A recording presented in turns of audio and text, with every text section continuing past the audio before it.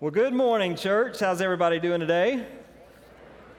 Great, great. My name is Preston Crow. I am the counseling pastor here at Broadmoor, and it is such a privilege to be with you this morning. I want to thank Pastor Josh for letting me preach while he is away for some time off, and thank you to Corey, wherever you went. Thank you, Corey, and the worship team. They do a great job leading us this morning. I can't express how excited I am to be with you this morning as we kick off a new sermon series on relationships. Someone asked me why we had chosen to spend 4 weeks leaning into this idea of building healthy relationships. And as I thought about that, a few things came to my mind. One, we all have relationships, right? Everyone in this room is in relationship with other people. So everyone in this room can gain something through this series that will help you. Number 2, relationships shape us. There's a saying that we are the average of the 5 people that we spend the most time with. That's a little scary, isn't it? Some of you are like, I'm in trouble here. I don't know if that's true or not, but we do know that relationships shape us in great ways. Number 3, relationships are hurting. You don't have to look very far to see someone who is hurting right now because of a broken relationship with a friend or a spouse or a parent or someone else. And 4th, God is a God of relationships. We see it in the opening pages of Genesis. We see it in the final pages of Revelation. We see it in the nature of the Trinity, and we see it all throughout the Gospels in the life of Jesus. So as our team discussed how to help our church cultivate healthy relationships, we figured what better place to look than to the only one who has ever done relationships perfectly, Jesus himself.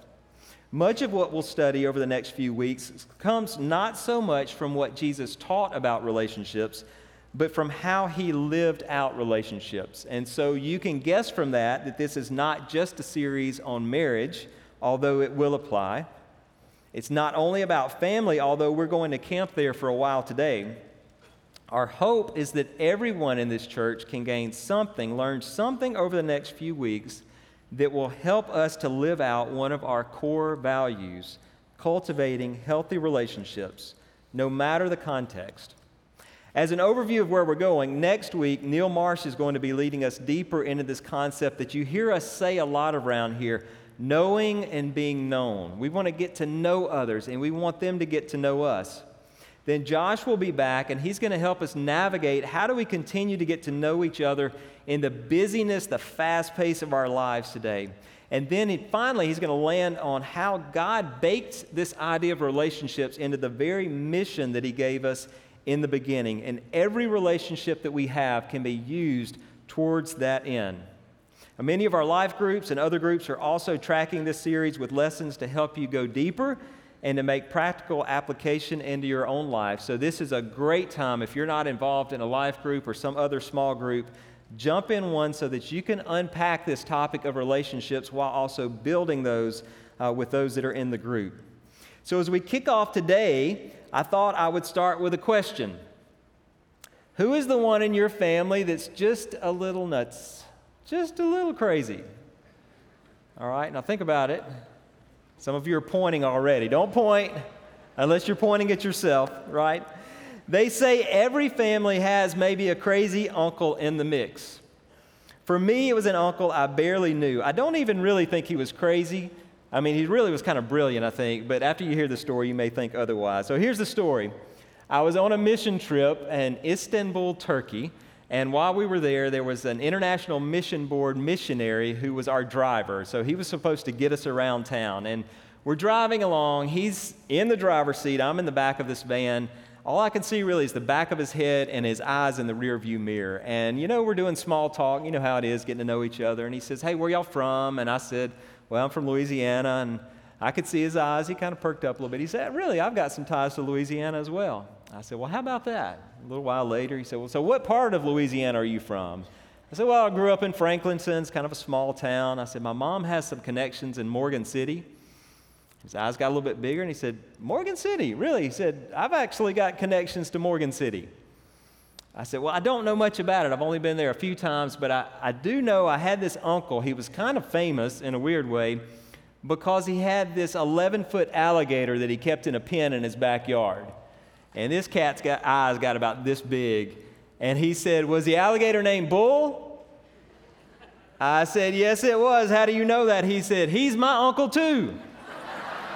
I cannot make this up. Istanbul, Turkey, and me and this guy figure out halfway around the world that we are connected by this common thread of an alligator. Actually, of just family history, right? So we all know that families shape us. We get dad's height or a grandmother's complexion. Apparently some ball gene comes from mom's side, so thanks, Mom, if you're watching right now. But some of the things that we get from our family of origin aren't quite as funny, right? They're not genetic like our blue eyes and brown hair. Personality struggles, character defects, sin patterns can be passed along almost as easily as physical characteristics. So our main point today is this. Our family of origin shapes us, but it doesn't have to control us. It doesn't have to define us. We are definitely impacted by our family of origin, no doubt, but there are still choices that we can make about how we move forward. So let's look for a minute at the family line of Jesus before learning from a few of his crazy and not so crazy relatives. We're going to start off in Matthew chapter 1, if you want to begin turning there. Matthew is the very first book in the New Testament, if that helps you out. So in Matthew chapter 1, we see Jesus' family tree. Now, this is one of those chapters that, if we're honest, we often skim over it, but it is really, really rich. Matthew 1 reminds us that Jesus didn't just pop up on the scene out of nowhere. It was prophesied long ago that he was coming, and that he was coming from the line of many of the people that are mentioned here in this chapter. Matthew 1:1 tells us that Jesus Christ is the son of David. He's the son of Abraham. He's reminding us, and he's reminding his mostly Jewish readers at that time, that God was at work to reveal the Savior, Jesus Christ, all the way back to Abraham and even before.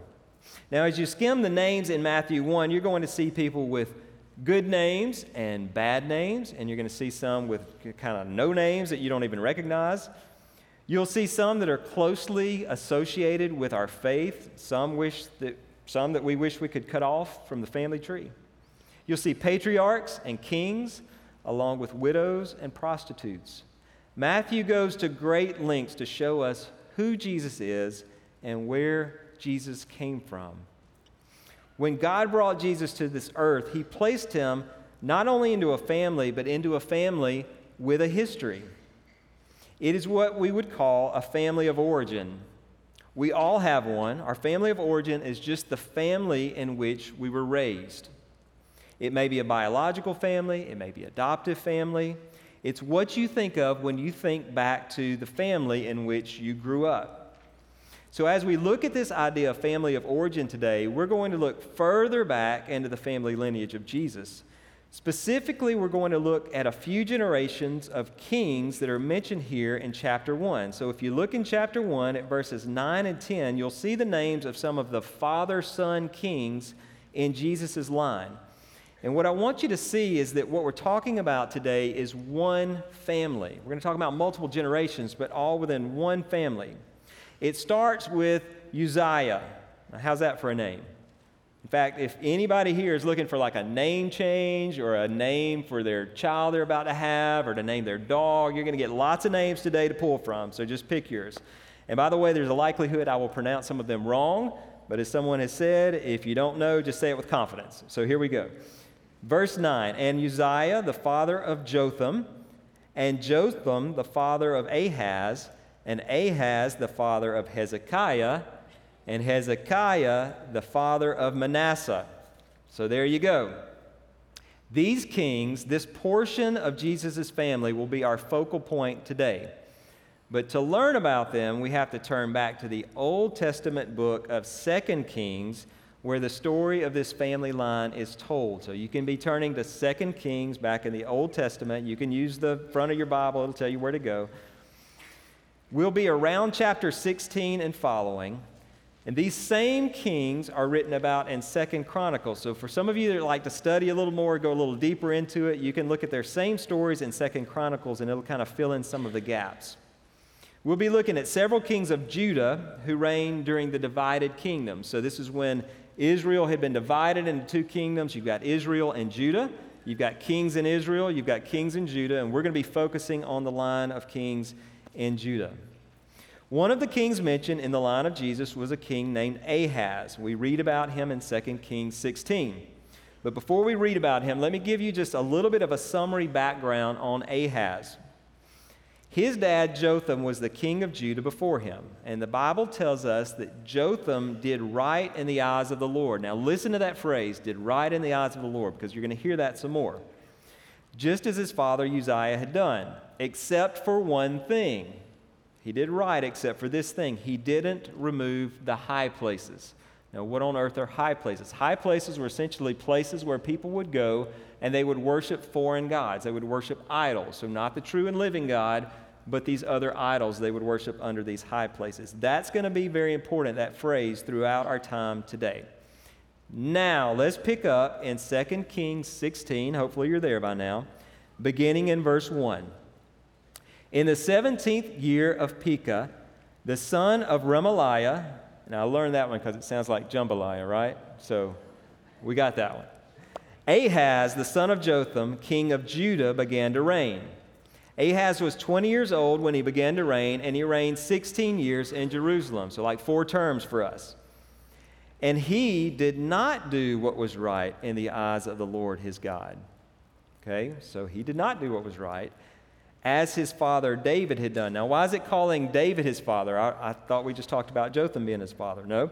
In this case, when they talk about David being their father, they're actually going back in their family line to King David. And this was often the case. When they talked about good kings, they would go back to King David. You're going to see that phrase again as well. But he walked in the ways of the kings of Israel. Another important phrase, because the kings of Israel at this time were not good.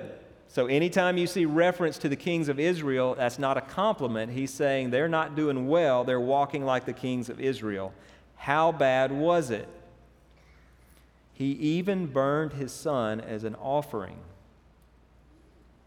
according to the despicable practices of the nations whom the Lord drove out before the people of Israel.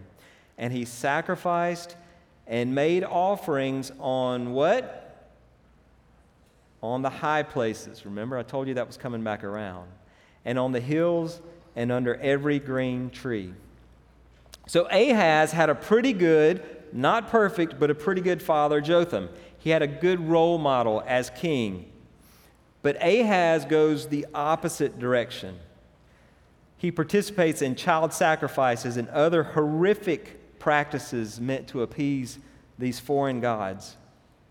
And he leads the people to be more like the nations God had driven out before them than the nation God had called them to be. Now remember, Israel was supposed to be God's people. They were supposed to be set apart. They were supposed to look different, live differently, so that when people saw Israel, they would be drawn to the God of Israel, who was a different God from the ones that they served. But instead of doing that, he has now led the people to be worse than the ones that they had driven out before them. And we see these high places. Remember the ones his father did not remove? We see these high places coming back into the picture. Now I'm going to skip a couple of verses, but Ahaz gets into some military trouble and offers a bribe to the opposing king. And where did he get his money? Look at verse 8. Ahaz also took the silver and gold that was found in the house of the Lord and in the treasures of the king's house, and sent a present to the king of Assyria. So Ahaz is basically robbing the temple to pay a bribe to this pagan king. And if you read his account in 2 Chronicles, you'll see that Ahaz ultimately shut the doors of the temple, making it a place that was off limits to worship the Lord. So quick summary so far. Stay with me. Jotham, good king. Ahaz, bad king. So is this the beginning of a downward spiral? A pretty good but not perfect dad, a bad son, What's the next generation going to be like? Well, let's look. After Ahaz came his son, King Hezekiah. So skip over to chapter 18. Beginning in verse 1 of chapter 18, we read, "In the 3rd year of Hoshea, son of Elah, king of Israel," that's what's going on in Israel, "Hezekiah, the son of Ahaz, king of Judah, began to reign. He was 25 years old when he began to reign, and he reigned 29 years in Jerusalem. His mother's name was Abi, the daughter of Zechariah. And he did what was right in the eyes of the Lord, according to all that David his father had done." So what did he do? Verse 4, "He removed the high places and broke the pillars and cut down the Asherah." Now, y'all keep hearing this word, and you're like, what is an Asherah? So Asherah essentially was a goddess. They had kind of two primary gods. One was Baal, and then the female counterpart was Asherah, and they would build these kind of carved poles as an idol to worship her. And they would put them out and like stick them in the ground like a telephone pole, but it would be carved, and they would bow down and they would worship at these poles. And so he cut them down, right? "And he broke in pieces the bronze serpent that Moses had made." Okay, there again, let's stop. What is this bronze serpent about? Well, if you remember back when the people had left Egypt and they were wandering through the desert and they turned away from God, God sent serpents to bite the people. That sounds awful, right? But he did it so that they would turn back to him. And he gave them a way out. He had Moses build this bronze serpent, put it on a pole, and he told the people, if you will look to this bronze serpent, you will be healed. It wasn't that the serpent had anything to do with it. It was that God was showing them, if you have faith to do what I say, I will heal you in this, okay? Well, they had carried around this whole time, and people had begun to even worship it. And so he tears it down. He breaks it apart, okay? Now read on in verse 5. "He trusted in the Lord, the God of Israel, so that there was none like him among all the kings of Judah after him, nor among those who were before him." What a great testimony. That in all the time before and all the time after, there was not a king like him. For he held fast to the Lord.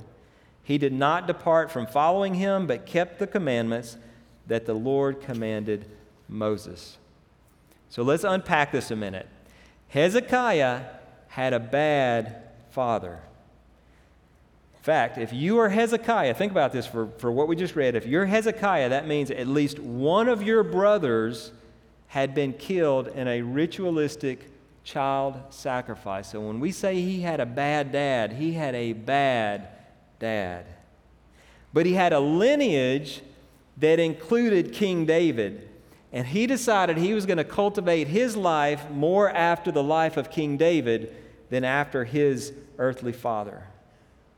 What did he do? He removed the high places. These high places, they get you in trouble, right? He looked at it and he said, you know what? It's not enough just to not worship there.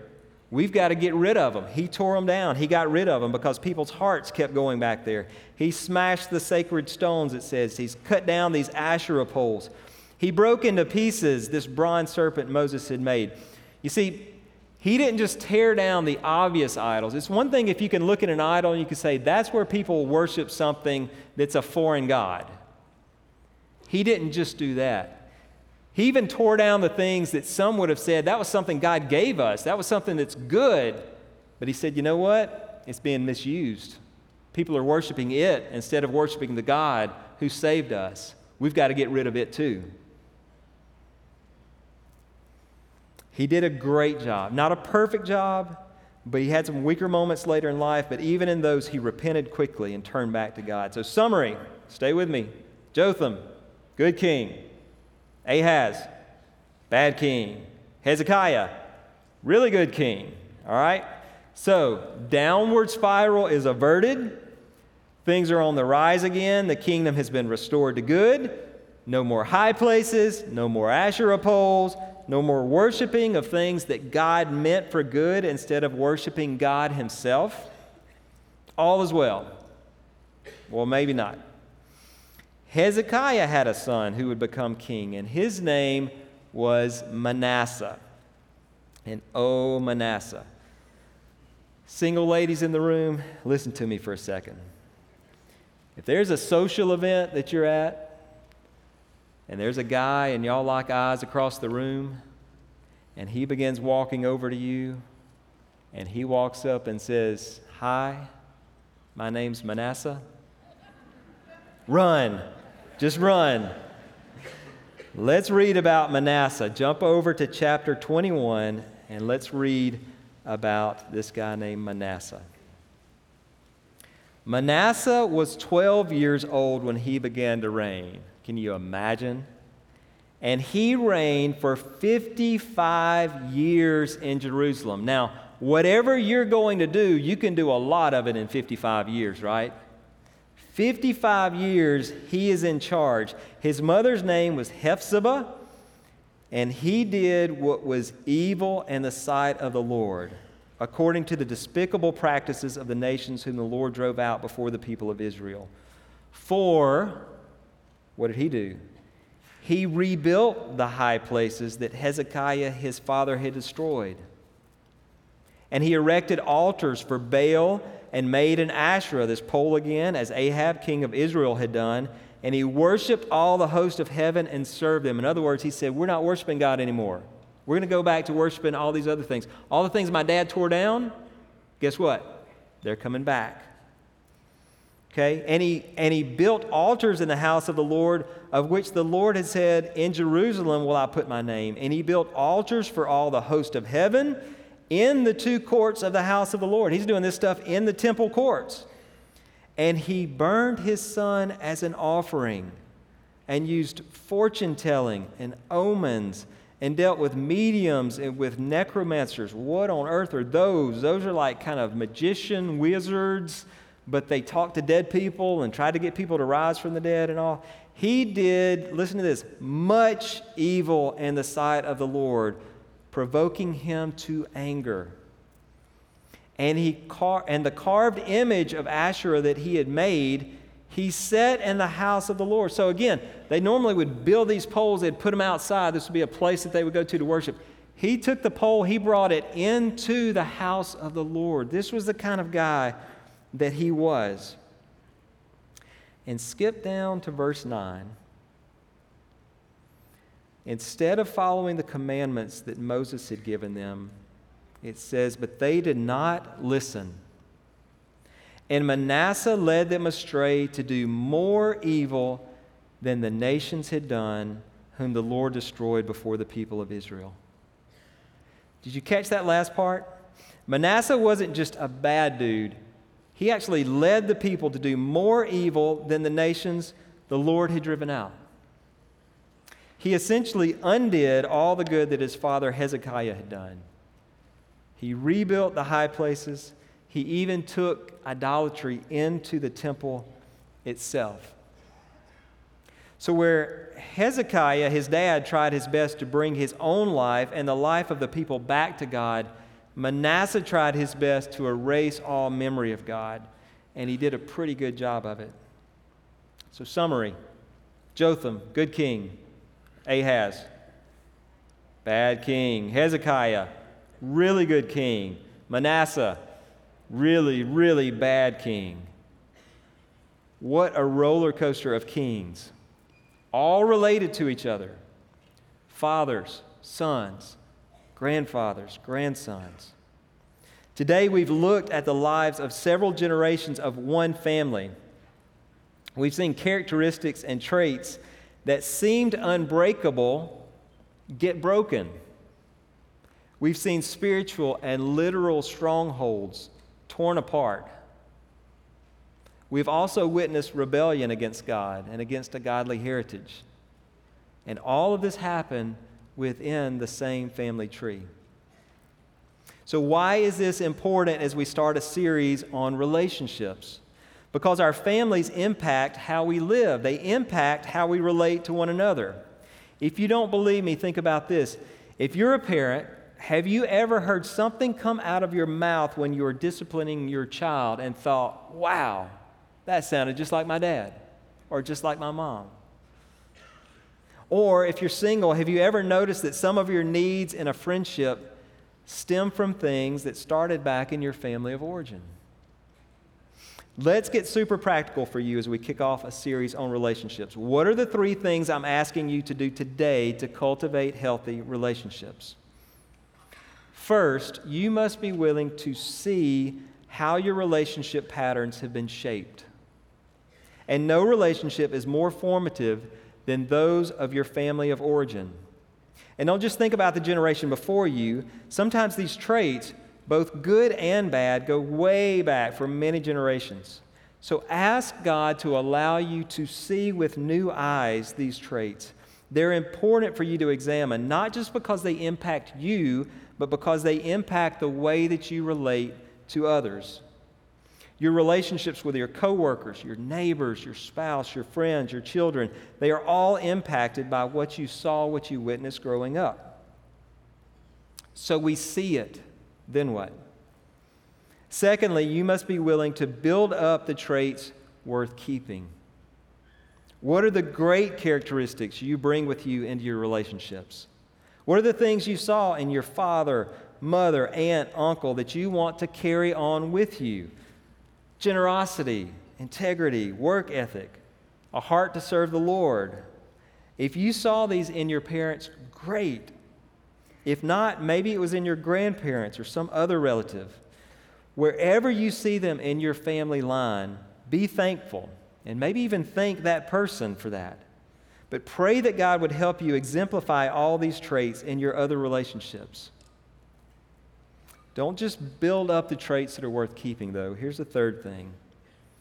We've got to tear down the things stemming from our family history that we know we don't need to carry into our other relationships. Don't leave any high places.